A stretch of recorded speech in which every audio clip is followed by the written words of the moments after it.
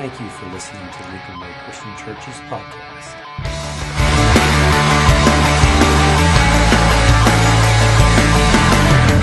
You know, there's a word that we don't use very much outside of here. And that word is the word sin. We just don't use that word very often. I mean, kids, whenever you do something wrong, your parents don't go, "You sinned against me." You know, they don't usually do that. You know, it just doesn't happen. Or whenever the police officer comes and pulls you over and says, "How fast were you sinning?" I mean, he doesn't do that. We just don't use that word a whole lot. And a lot of it is wrapped up in the definition of what sin is. And if you look up in dictionary and look at dictionary.com, the first definition that's given is this: a transgression of the divine law. And if you think about that, it's a transgression of divine law. It has this idea of that there's a punishment involved, that there's accountability, that there's some kind of judgment going to come. And so we don't like that term. We don't use that term very much. And then the second definition goes like this. It says, any act regarded as a transgression, especially a willful or deliberate violation of some religious or moral principle. We don't like that definition, do we? Because it says willful, deliberate, like there was a plan to it, like we had a purpose behind it, like we thought about it, like we actually wanted to do it. And so we don't use that. So instead, when we do something wrong, we use a different word. We use a completely different word to describe what we're doing. And you know what word we use? We use the word mistake. I mean, isn't mistake so much a better word? I mean, we like the word mistake. I made a mistake. I blew it. And so a mistake is, according to the definition, an error in action, calculation, or opinion, or judgment caused by poor reasoning, carelessness, insufficient knowledge. And so we say things like, I don't know what I was doing. I didn't know. I made a mistake. We say things like, I didn't have a clue that she wanted me. I just went along with it. I didn't realize it. I just sort of went along with it. Or, I made a mistake. I didn't do anything wrong. And so we have this whole justification that goes along with it because we think that a mistake, you don't punish people for a mistake, do you? You don't punish a kid for spilling their milk. I mean, that's good. Just because they hit the milk, you don't punish them for that. It's a mistake. You just make them clean it up. You just that you let them pay a little bit of the consequence, but you don't punish them for it. You don't hold them accountable for it. You don't for a mistake. You just don't do that. And so because of that, we have sayings like, I made a mistake. Let's not make a federal issue out of this, right? I made a mistake. I made a mistake. It's not that big of a deal. It's not that big of a thing going on. I made a mistake. So why don't you just get over it? I made a mistake. I didn't mean to. Let's get through this thing. And everything that I do can be dumbed down to a mistake, then I'm a mistaker. Isn't it better to be a mistaker? Because if I'm a mistaker, I'm not held accountable for that. I'm not judged by that. I'm not punished for it. I'm a mistaker. I make mistakes. But if I'm a sinner, I need a Savior. If I'm a mistaker, all I need to do is try harder. All I need to do is better next time. But if I'm a sinner, I need a Savior.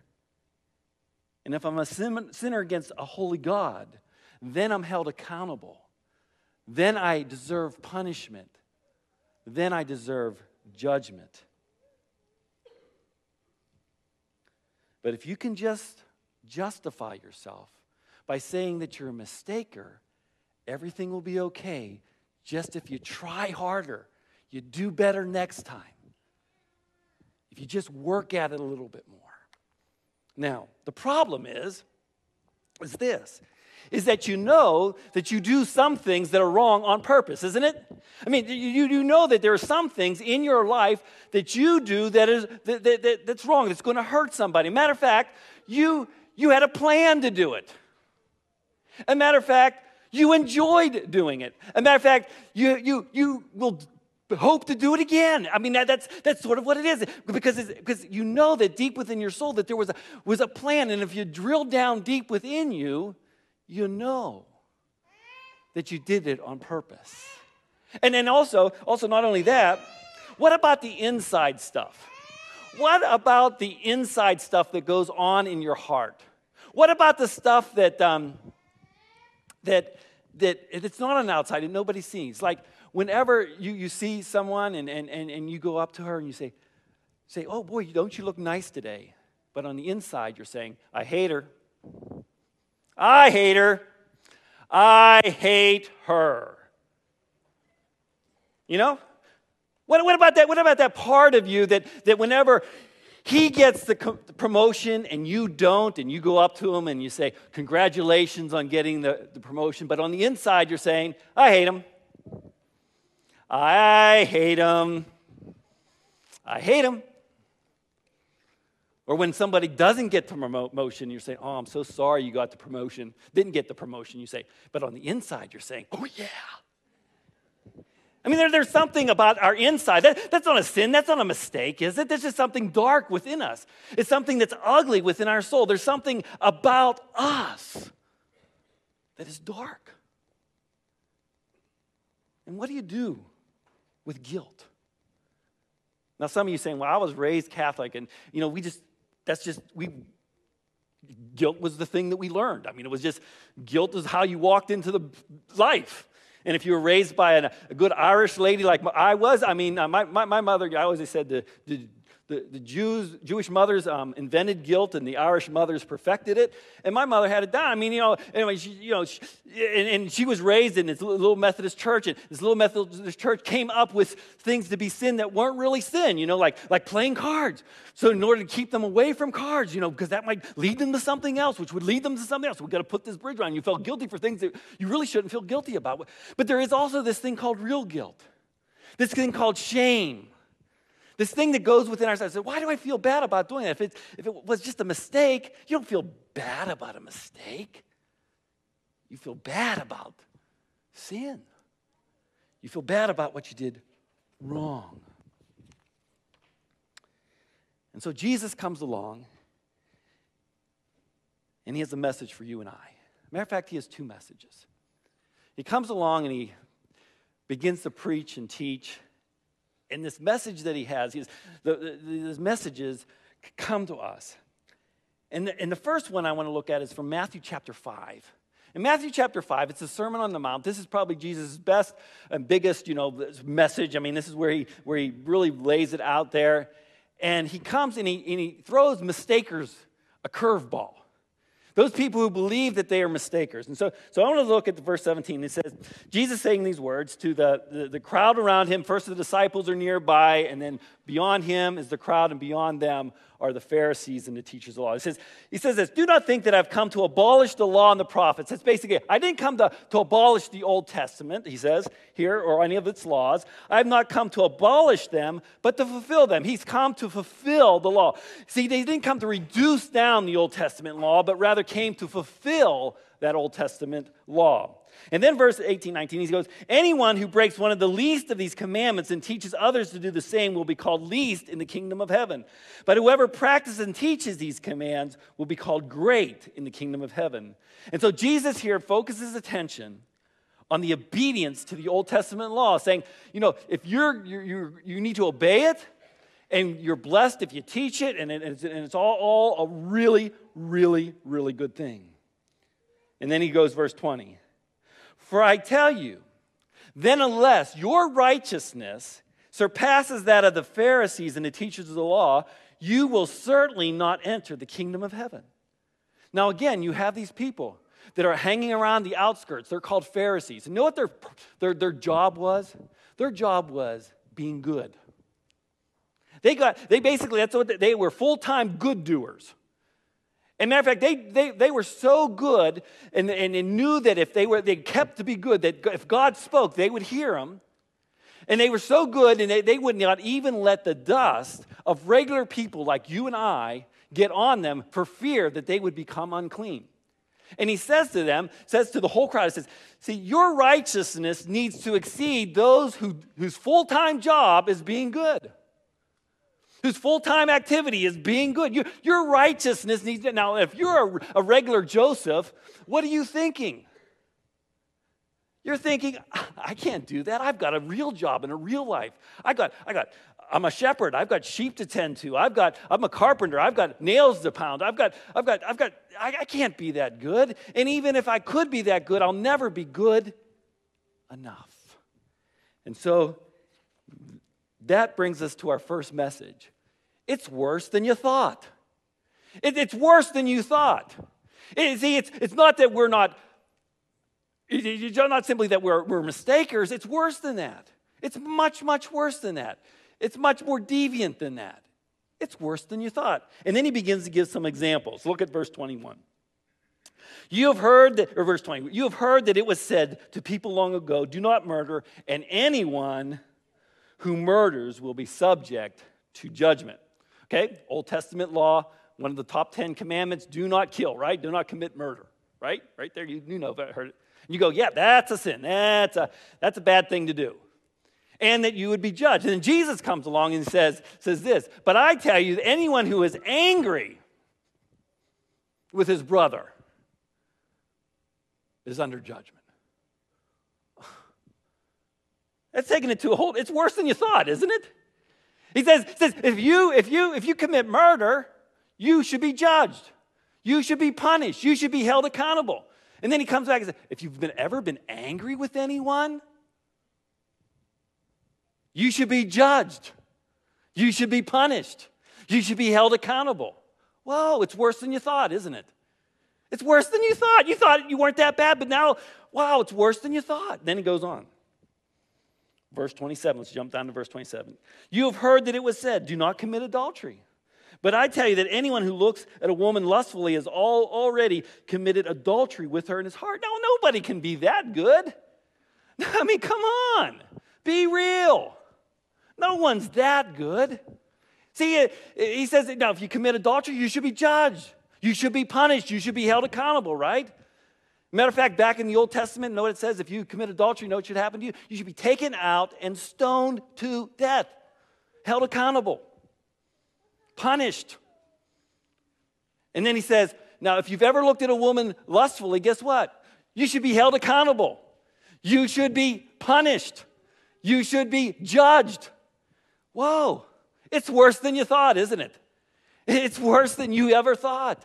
And look, this is Jesus' message. And look, he says in verse 32, but I tell you that anyone who divorces his wife except for marital unfaithfulness causes her to become, jump back up, sorry.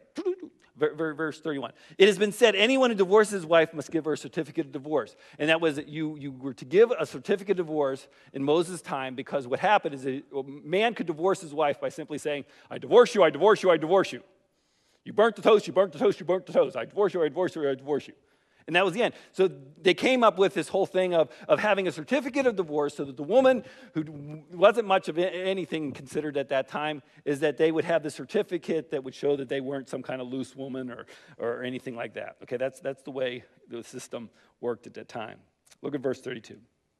But I tell you that anyone who divorces his wife, except for marital unfaithfulness, causes her to become an adulteress. And anyone who marries the divorced woman commits adultery.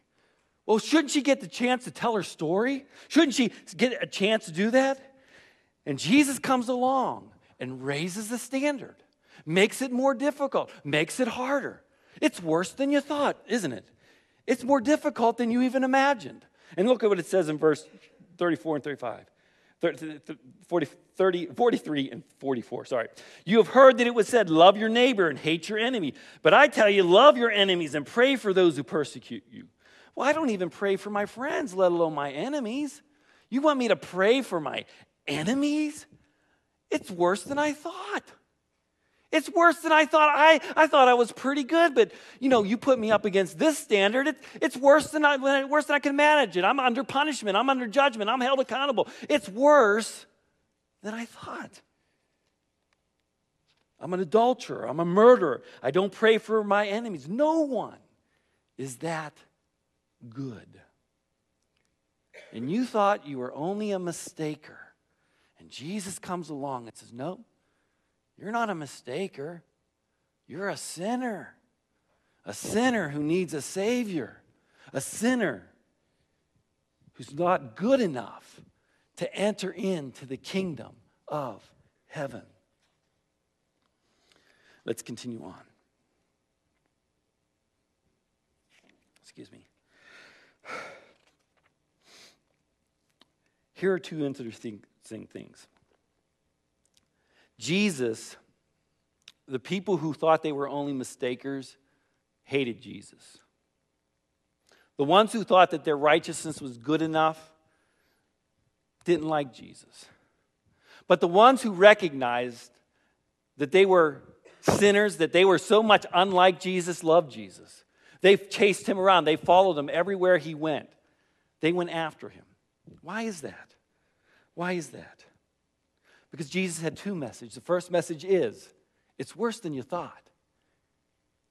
But the second message is this, that God loves you more than you can imagine. It's worse than you thought, but God loves you more than you could ever imagine. God loved you so much that when he saw you, he sent his son Jesus Christ to die for you because he recognizes that you need a Savior. And not until you embrace the fact that you're a sinner, you will not embrace the need for a Savior. Until you understand that you're not simply a mistaker, but that you're a sinner in need of a Savior, you will not embrace Jesus Christ. In the Gospel of John, there was a woman who was caught in the very act of adultery. And they brought her before Jesus, and they said this, "Teacher, this woman was caught in the act of adultery. And the law of Moses commanded us to stone such a woman. What do you say?" What do you say? This woman was caught in the very act. The Old Testament says stone her. Okay, what does Jesus say? Does Jesus say, oh, it really wasn't that big of a deal? It really didn't matter? No, he doesn't do that. Know what he says? He who is without sin, he who is only a mistaker, the one who's only just a mistaker, you cast the first stone. You be the one who throws the first stone at her. See, he didn't water it down. He didn't dumb it down. He said, yeah, she deserves to die. She deserves judgment. She deserves to be held accountable. She deserves it. That's what she deserves. That's what she earned. And Jesus says, okay, he's without sin, cast first stone. And Jesus could have picked up a stone. Jesus could have thrown a stone. Instead, he says, neither do I condemn you. Go and sin no more. He doesn't water it down. Because she was willing to recognize her sinfulness, she was closer to the Savior. Closer to the Savior. We saw the video that portrayed the prodigal son. The prodigal son leaves home, takes the inheritance. Matter of fact, whenever a son would come to his dad, "Dad, I want my inheritance now." Know what he's saying? "Dad, I wish you were dead." How much love could that be? And the son goes off, and when the son realizes that life is not going the way that he wanted it to go, that it wasn't all party and games, and that he was down there in the pig slop, and he recognized that he was no longer a mistaker, but rather a sinner in need of a Savior, he realizes, and he goes back to his father, and he says this, "Father, I have sinned against heaven and against you. I am no longer worthy to be called your son." But because of the love of the Father, what does he say? "Now I got you, my pretty." Sounds like the Wizard of Oz, right? You didn't know that was in the Bible. It's not in the Bible. That's not what the Father does, is it? He says, kill the fatted calf, get the robe, put the ring on his finger, right? He says, this son of mine was dead and is alive again. He was lost and is now found. Because why? The Father's love is deeper than you can imagine. Isn't that great? Isn't that great? See, the sooner you and I embrace our sinfulness, the sooner we are attached to the Savior and to the Father. See, we think that if we don't recognize if we recognize our sinfulness and we say, these mistakes I made weren't mistakes, but they were sin. If we say that they were sin, we think God's going to zap us. He's going to say, I got you, my pretty, I'm going to take you out now. That's not true. When we recognize that we are sinful and we need a Savior, that we're not a mistaker who can do better and do it ourselves, when we recognize we're a sinner, we're closer to the Savior and closer to God. There's a couple passages of Scripture just quickly. Romans 3:23. It says, for all have sinned and fall short of the glory of God. You're good, but not that good. Everyone falls short of God's desire. I fall short of God's desire. All are sinners in need of a Savior. And when we admit that we are sinners, we expect God to say, I'm really mad at you. And instead, he reaches his hand of love out to us in his grace. Look what it says in verse 24 and 25 of Romans. And are justified freely. What does that say? Freely. By his what? Grace. Through the redemption, that's the paying back, that came by Christ Jesus. God presented him as a sacrifice of atonement, meaning that it was the payment for our sin through faith in his blood. See, when I only see myself as a mistaker, I can get better on my own. All I have to do is work harder the next time, do better the next time. See, all my confidence is where? In me. But if I see myself as a sinner in need of a Savior, I see myself in that way, guess what? Guess what? I embrace the cross. I embrace the Savior.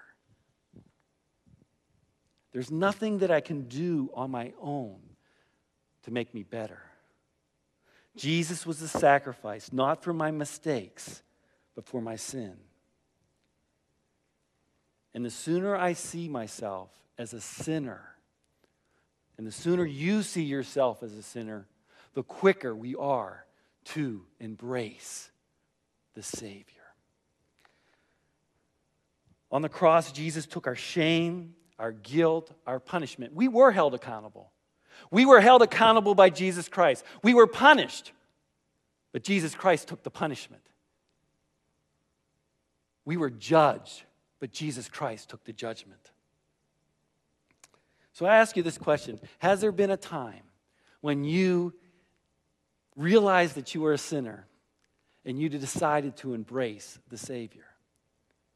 Has there a time whenever you transferred your trust from yourself to Jesus?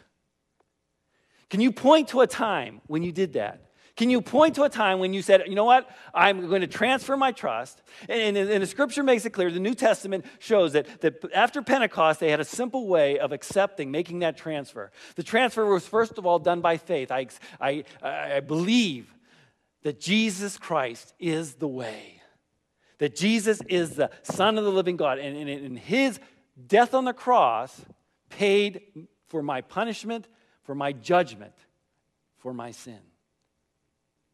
Have you made that transfer? Have you made that transfer by saying, I'm going to repent. I'm going to submit my will to God's will because God's will is better than my will. He knows what's best. And have you done that? The word they use in the Scripture is repentance. The third thing that they did in the New Testament is they confessed Jesus Christ as Lord. They says, I believe that Jesus is the Christ, the Son of the living God, and I accept him as my Lord and Savior. They said something along that line to say, you know what, I accept this, I believe this. And the last thing that they all did in the New Testament is that they were baptized into Christ, immersed in water, just like Danny was this morning. Just like that. See, Paul had an encounter with the Savior. And then Ananias came with a message. And that message was this to Paul. Paul, get up. Be baptized. Be baptized. And wash your sins away, calling on his name. So My question is, have you done those things? Have you placed your faith in Jesus Christ? Have you repented and turned towards him? Have you confessed Jesus Christ as Lord? And have you been immersed into him? Because that's the way they did it in the New Testament. And that's the way we want to do it here, to accept Jesus Christ's lordship in our life. And so I'm going to give you an opportunity to respond to the message. I'm going to ask the band to come forward. And they're going to sing a song. And if you would like to accept Jesus Christ as your Lord and Savior, you recognize that you are a sinner in need of a Savior, I just ask that you come forward. Just stand up in your seat, come forward, and one of our members here of the church will come and talk with you about that, and do it. See, today is a Just Do It Sunday. It's the Nike Sunday. It's just do it. Some of you have been putting it off for such a long time. You've been pushing it aside. It's a Just Do It Sunday. We even got clothes back there for you to wear. So it's a Just Do It Sunday. So why don't we just do it? Why wait anymore? Why hold back anymore? Let's just do it. Let's sing. Let's decide for Jesus.